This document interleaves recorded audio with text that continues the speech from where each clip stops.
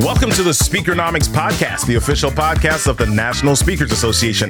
I'm your host, Robert Kennedy III, RK3. That's me. Speakernomics is the show where we flow and go and help you to know how to grow a thriving speaking business. Why? So you can change the world, of course. Now, join me for the journey, will you?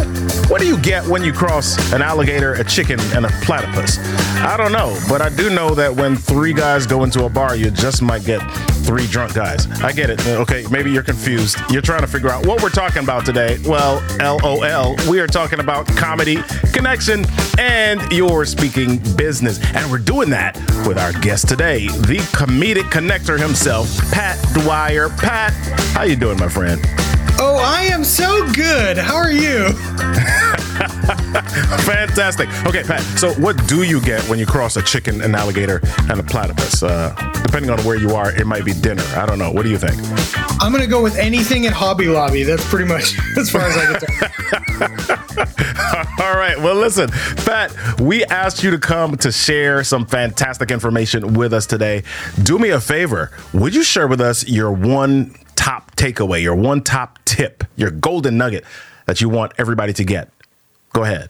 The one thing I want everybody to get is that not being fully in control of what's going on stage, at least from a perception perspective, might be that piece of authenticity that people are looking for to get you hired over and over and over again. Fantastic. Listen, before we go higher with Pat Dwyer, I just want to remind you to hop on over to the Speakernomics voicemail box. Every week we ask a question and we like to play your answers on the show or just hear from you in general. So head on over to speakernomics.com/voicemail. That's speakernomics.com/voicemail, and we'll play your message on the show. So listen out for today's question just a little bit later and then head on over to the link with your computer or your mobile device, speakernomics.com/voicemail. Let your voice be heard. All right, let's get into our show today. My guest, Pat Dwyer, is funny, but he's kind. He used to be in the Peace Corps. He's an award-winning speaker and comedian. He's just launched, my goodness, the Speaker Comedy Intensive. We're going to talk about that. And check this out. He roamed the country with Harvey the RV. Ooh, yeah. Pat, who's Harvey the RV? Tell us a little bit about Harvey the RV for a second. Harvey the RV, let's take a step back. I don't know if everyone's heard of COVID, when COVID happened. Some of us might remember it from the times when our businesses disappeared. The magic COVID time, right? Yeah. The COVID time for us was, I'll say this. My son has a congenital heart defect. So we were being very, very careful. And we decided, let's sell everything we had. Let's buy an RV and let's take off for the year that wasn't happening anyways. Wow. So that's exactly what we did. And Harvey the RV is just, a nice bit of rhyming because my children needed something to hold on to, I think, at that point in time. And so we traveled, we saw 30 states in 9 months. Wow. We ended up back. I'm in Wisconsin now. We're heading somewhere else here soon, but for right now we're in Wisconsin, and it was just a full circle around the country. It was awesome. Absolutely awesome. Wow. That is fantastic. How did your kids love it? What was their response to it? Was it are we there yet? Oh my gosh, can we go home, Dad? Or what was it like for your kids? All of that happened. Yes, indeed. It was also, here's the story that we get to tell is that when my daughter at the time after we got back, was going into second grade, and it was Martin Luther King Day, and she came home and she said, "Hey, Dad, do you remember the corner that we were on?" And I said, "What does that mean?" And she said, "Today we were talking about Rosa Parks and how she got asked she was told to leave the bus and she didn't leave the bus. And I remember we stood on that corner, right? And it was like hot and we were there. And I remember what that looks like. And for me, that was the prime win of that whole trip. That my children now have tangible, visceral experiences with history and the things that they will learn in the coming years of school, which is something that I just never had. Yeah. And it's really, really awesome. Now, did they hate sleeping in the same bed together? Because here's a trick, friends. If you're going to get an RV in the last minute, you stick your two small children in the back of the RV where there's no doors so they can't escape in the middle of the night. And you and your wife suck it up and sleep on the pull-out couch for a year. Yeah. I don't recommend it for the sake of people's backs, but it's a great way to keep them trapped in the back. How about that? Wow. Yeah. Man, this is fascinating. I'd love for you to tell me stories about every single state, but we only have a little bit of time on Speakernomics here. I want to talk a little bit about comedy for a moment. We don't talk about that a lot on Speakernomics. As a matter of fact, if you are somebody that's a beginning speaker, they tell you to go to Toastmasters, and one of the modules in Toastmasters is how to be humorous or add humor into your speaking, and that doesn't always go off well for a lot of people. Tell us a little bit about how you inject humor or comedy into your speaking. I inject it with real interactions with people. Mm-hmm. I work pretty quickly in my brain. I mean, I spent so many years doing improv that I react pretty quickly to what people are saying to me. And I like to let experiences live in real time for my audience and also for myself, because it's just more fun. I mean, if we're talking about that authenticity piece that we were talking about before, or just the idea that these events need to live in real life, or it's just TV. What's the point? You just watch it on TV. Who cares? So having a experience from a comedy experience, allowing yourself to interact with the audience, be with the audience. I mean, from a comedy perspective, though, I mean, truthfully, one of the rules of there's a number of rules of comedy. You can do things 3 times. You can do callbacks and remember things from before. You can create a space where you set up something and then confuse the audience. Like we can talk in a couple minutes about the 3 things we know about why people laugh. Yeah. But I think that the key to comedy, the key to humor is taking whatever emotion is supposed to be there and ratcheting it up by 2 points. That will always be funny. Wow. So give us an example of that, because I think sometimes we hear the rules, but the application of it is what really makes a difference for us. So when you say ratcheting up an emotion by 2 points, give me an example of that. If you are excited, be more excited. Yeah. If you are sad, feel it more, and then switch. So when people are laughing, a lot of that is because of surprise. Right. You set up a storyline, something seems really normal, or how about this? We deal in patterns really well, right? Humans in general, all we do is patterns. It's kind of how we stay alive. So if you teach somebody the pattern in 2 separate instances and then change the pattern, that's always going to be funny because people think they knew what was going to happen. Right. And that bit of surprise results in laughter every single time. Yeah. Now, if you do that and add a little bit more emotion to it and add a little bit more playfulness to it, if it is playfulness that is sad energy, playfulness that is rambunctious, one way or another, it will result in something silly and funny and more entertaining. How do you utilize that in the corporate space? I think a lot of times as speakers, we categorize comedy and as this silly thing that maybe doesn't have any business in a more serious environment. How do you personally utilize comedy or humor in corporate speaking? It is a release point for your audience. They need to reset their brains so they can hear the next thing you're saying. I know there are speakers in our industry, many of them, like, oh, but can you make your audience cry? Like, no, I can make them laugh real hard. And that's the opposite emotion that we're talking about here. So if you need them to learn, laughter is a great way to do that. Yeah. If you need them to hear you, changing the patterning of what you're saying with something that would be silly or funny or goofy or even genuinely just outright playful, right, will help them do that better. Yeah. So we know 35, I mean, I've seen a stat that said like 60% more retention from somebody laughing for 5 seconds.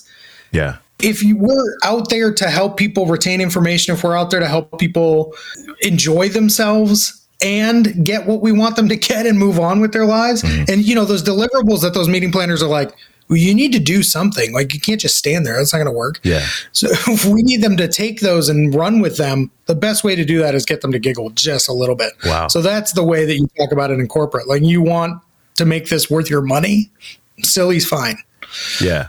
Yeah. So a little bit ago, you mentioned this phrase. You talked about letting your presentation live in real time. Give us a little bit more, a cleaner example of that. I want to get a little bit more granular with that so that our audience can really understand this and take it away. Sure. I think the best equation is in talking about the fourth wall. So some may know it, some may not. It's a theater term. The fourth wall in a play is the imaginary wall that sits between the audience and the performers, right? Great. So I think for speaking and what we do, if you can make the fourth wall behind your audience and make them a part of what's going on, that will inevitably bring them into what is happening and bring them into the messaging and bring them into everything else. Yeah. So you can do that as simply as motioning to the audience and saying, hey, I really like your shirt, but pick somebody in the back of the house. Right. Because then they know you can see all of them. Again, going back to the metaphor from before, it's no longer TV. It's real theater and it's real time. Yeah. And that will inevitably cause people to lean in because this sounds scary, but they are not safe in that way anymore. There's not a separation of church and state. So it's in real time from there on out. Yeah. They don't know what's going to happen. Yeah, I want to lean into what you just said just now about picking somebody in the back of the house. My interpretation is if I pick somebody in the back of the house, then everybody else has to turn around to look, to find that person, to see the reality or the realness of it. Is there something else behind that methodology of picking somebody in the back of the house? No.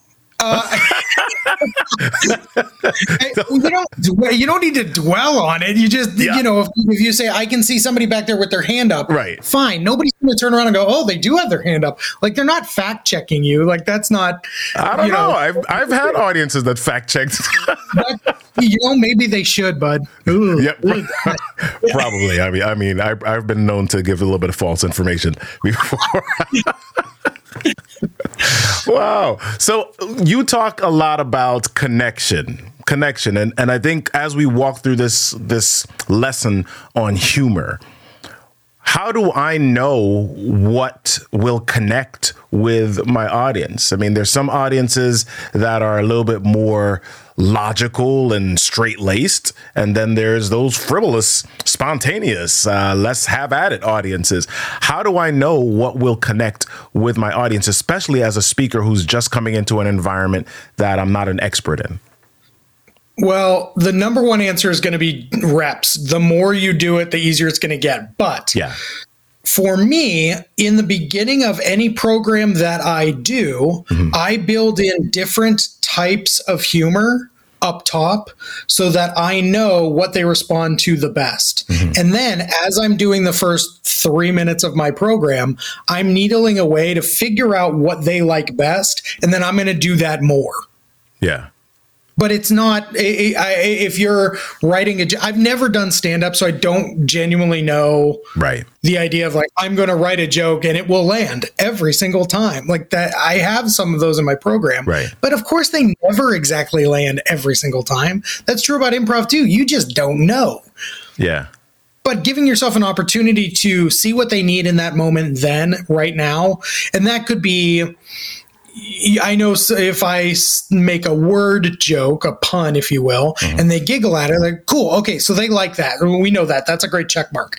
If I make a joke that is a little bit more ridiculous, a little bit more silly, and they don't respond to it, I'm going to back off on that kind of thing. I'm going to go down the other road a little bit harder than I would on this silliness. Now, can I get them there so that they like the playfulness humor? Yes, absolutely. Yeah. But it's not what I'm going to focus on because I need them to it's all about trust. Mm-hmm. It's all about earning their trust so that then you can then use that to your advantage or deeply exploit it. Yeah. So I think that's really what it is like, how fast can we get trust at the beginning of a program, and what can we do to assure that they trust us so that then they're on the journey with us so that we can use it to our advantage and to their advantage.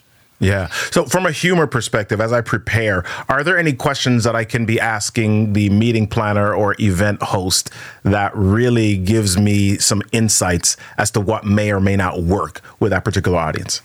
One thing I will always ask every client I ever work for is, what are you going through right now? Mm-hmm. What are you up against? What are you dealing with? Because if they've just gone under a huge amount of DEI, yeah, I'm probably, I mean, that's probably not a great place to make jokes anyways, but I'm not going to go like, oh, we just had 4 CEOs fired. Everybody's freaking out. Right. Cool. I won't be making CEO firing jokes. Not that that's on the list, but I'm saying, like, if it were, those are things I can kind of learn the rules of engagement, kind of learn what is going to play and what isn't going to play, or most importantly, what comes with a lot of baggage, what comes with a lot of emotion, and what can we do to needle away at that or back off from that so that we don't find ourselves in a place where it's the audience against you.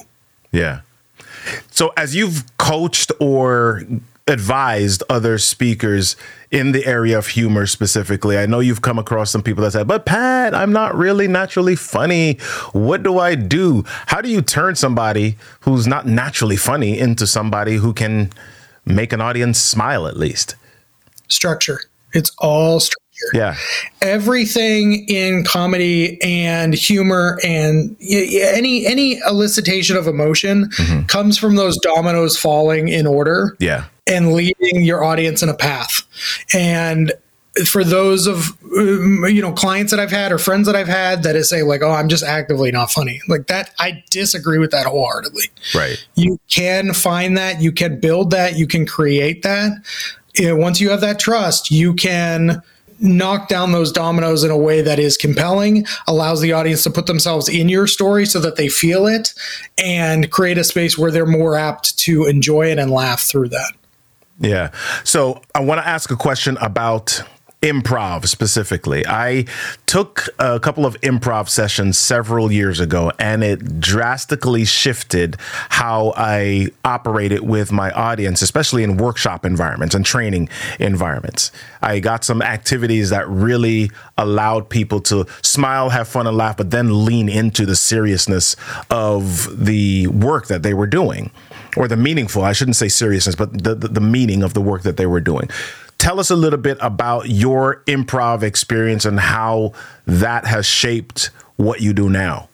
Sure. I'm taking a minute with this question because I had performed for 15, almost 20 years doing improv professionally. Mm-hmm. And at a certain point, it becomes a muscle that I don't necessarily always know what I'm doing anymore. That sounds really braggadocious, and I don't mean it that way. It's just, sometimes I just connect in a way. I'm like, okay, I guess this is what's happening now. And it's like, it's rote habit at this point, so I just don't necessarily know. But that having been said, I think here's what I think is kind of come out. We'll see, friends. Let's see what comes out of my brain right now. You ready for this? Here we go. Let's go. So there's a difference between an exercise and an interaction. Mm-hmm. And I think we any kind of workshop experience, any kind of on-stage experience, we know that that's true. You can talk at somebody or you can work with them. And I think that the reason why improv is so great is because it makes the audience part of what's happening and makes them a player in the result. Mm-hmm. And I think that the thing that improv does really, really well, and the skills that improv bring to the table really, really well, is making an audience feel as though they are in it with us instead of us coming at them or going at them. Yeah. And it's a really beautiful place to be when And it goes back to pretty much everything else we've said so far. Yeah. It lives in the moment. It creates a space where everybody is creating this together, and it leaves them with things moving forward where they know that they're part of the solution and they know that they're part of what we're trying to talk about. Yeah. So I think of improv as a tool or a skill set that really has helped me. Do you have any other suggestions for practicing humor? What else can we do to equip ourselves to live in that moment, as we've been talking about, and really be more connective with our audience from an emotional and a smiling and a joy perspective? Well, you know what? Listening is such an overlooked skill, especially when it comes from listening to your audience from stage. Yeah. There was an exercise I got at Second City when I first was there, and my teacher said, grab a notebook, write down things that you hear people say that you find entertaining, whatever that means. Because with comedy, not unlike speaking and not unlike music for that matter, everybody has their own voice. Everybody has their own music to it. My comedy is something that, like, Tim Gard is absolutely hysterical. Yeah. Could I get away with Tim Gard stuff just because we're too, I hate to say this, Tim, I'm sorry, larger white guys? Like, I doubt it.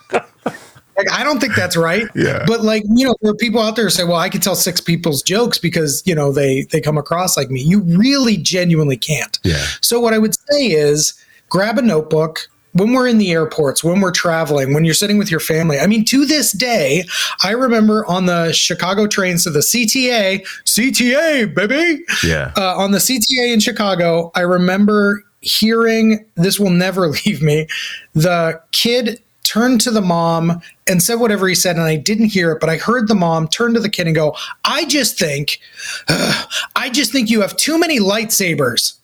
And that has stuck with me for years. And that's something I wrote down in this notebook. It's one of the first things that's in this notebook. Right. And even still, just the listening skills, the peripheral listening skills are huge. And when you're on stage and you can hear what's going on, and sometimes then subsequently feel what's going on, yeah, you'll be better apt to pivot in real time and in a faster way so that you can allow the audience to come to you faster and in a more appropriate and powerful way. Yeah. And I think another great tool is I'm inflicting myself on this podcast is to listen to a lot of dad jokes. Yeah, so many dad jokes. Any kind of dad joke you can get, I approve of. Oh, yes, absolutely. So we've got to land the plane a bit here, Pat. So where is the best place for people to touch bases with you? I'm bringing that up because I absolutely love your domain name. Go ahead and tell us what that is. Let's talk about that domain name. So my domain name is patdwyerwastaken.com because patdwyer.com was taken, and I figured, let's just buy the next best thing. Ironically, though, I now own patdwyer.com, but I'm never going to use it. It just links to patdwyerwastaken.com because I think it's hysterical. Oh, my gosh. So everybody, listen, we end our episodes with a question from our guest. All right. So, Pat, what's your question for our audience? I should ask something very prolific. I should ask something that really gets people to think. I want to know what everybody's best dad joke is. That's what I want to know. Hey, gang, put that in the voicemail. How about that? I love it. Listen, everybody, I want to hear your answers to the questions. So make sure that you go to our voicemail box, speakernomics.com/voicemail, speakernomics.com/voicemail. As a matter of fact, let's hear a message or two from our voicemail box. Hi, this is Mark Pittman answering the question, have I ever transcribed a talk? The answer is yes. And it was transformative. I worked on this new talk. I was excited about the impact it was going to have on the audience. I was excited about the content, the way it was being delivered. I practiced it for weeks.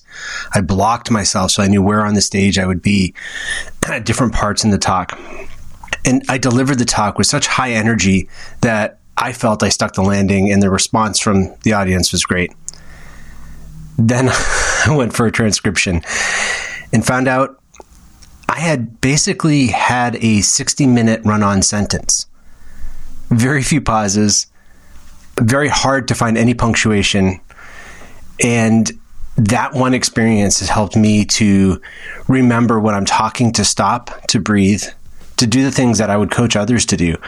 So reading the transcript of a talk was transformational, and I'm really glad that Patricia Fripp asked us if we've done that.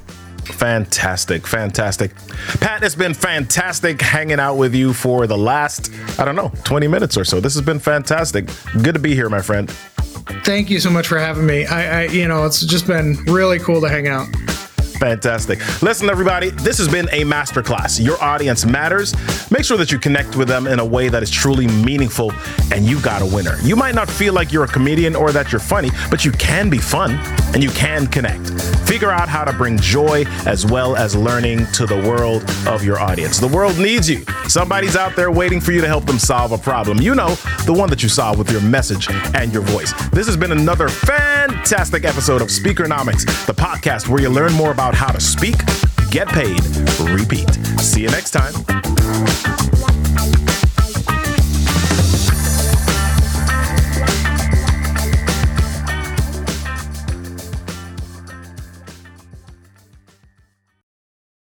This podcast is a part of the C-Suite Radio Network. For more top business podcasts, visit c-suiteradio.com.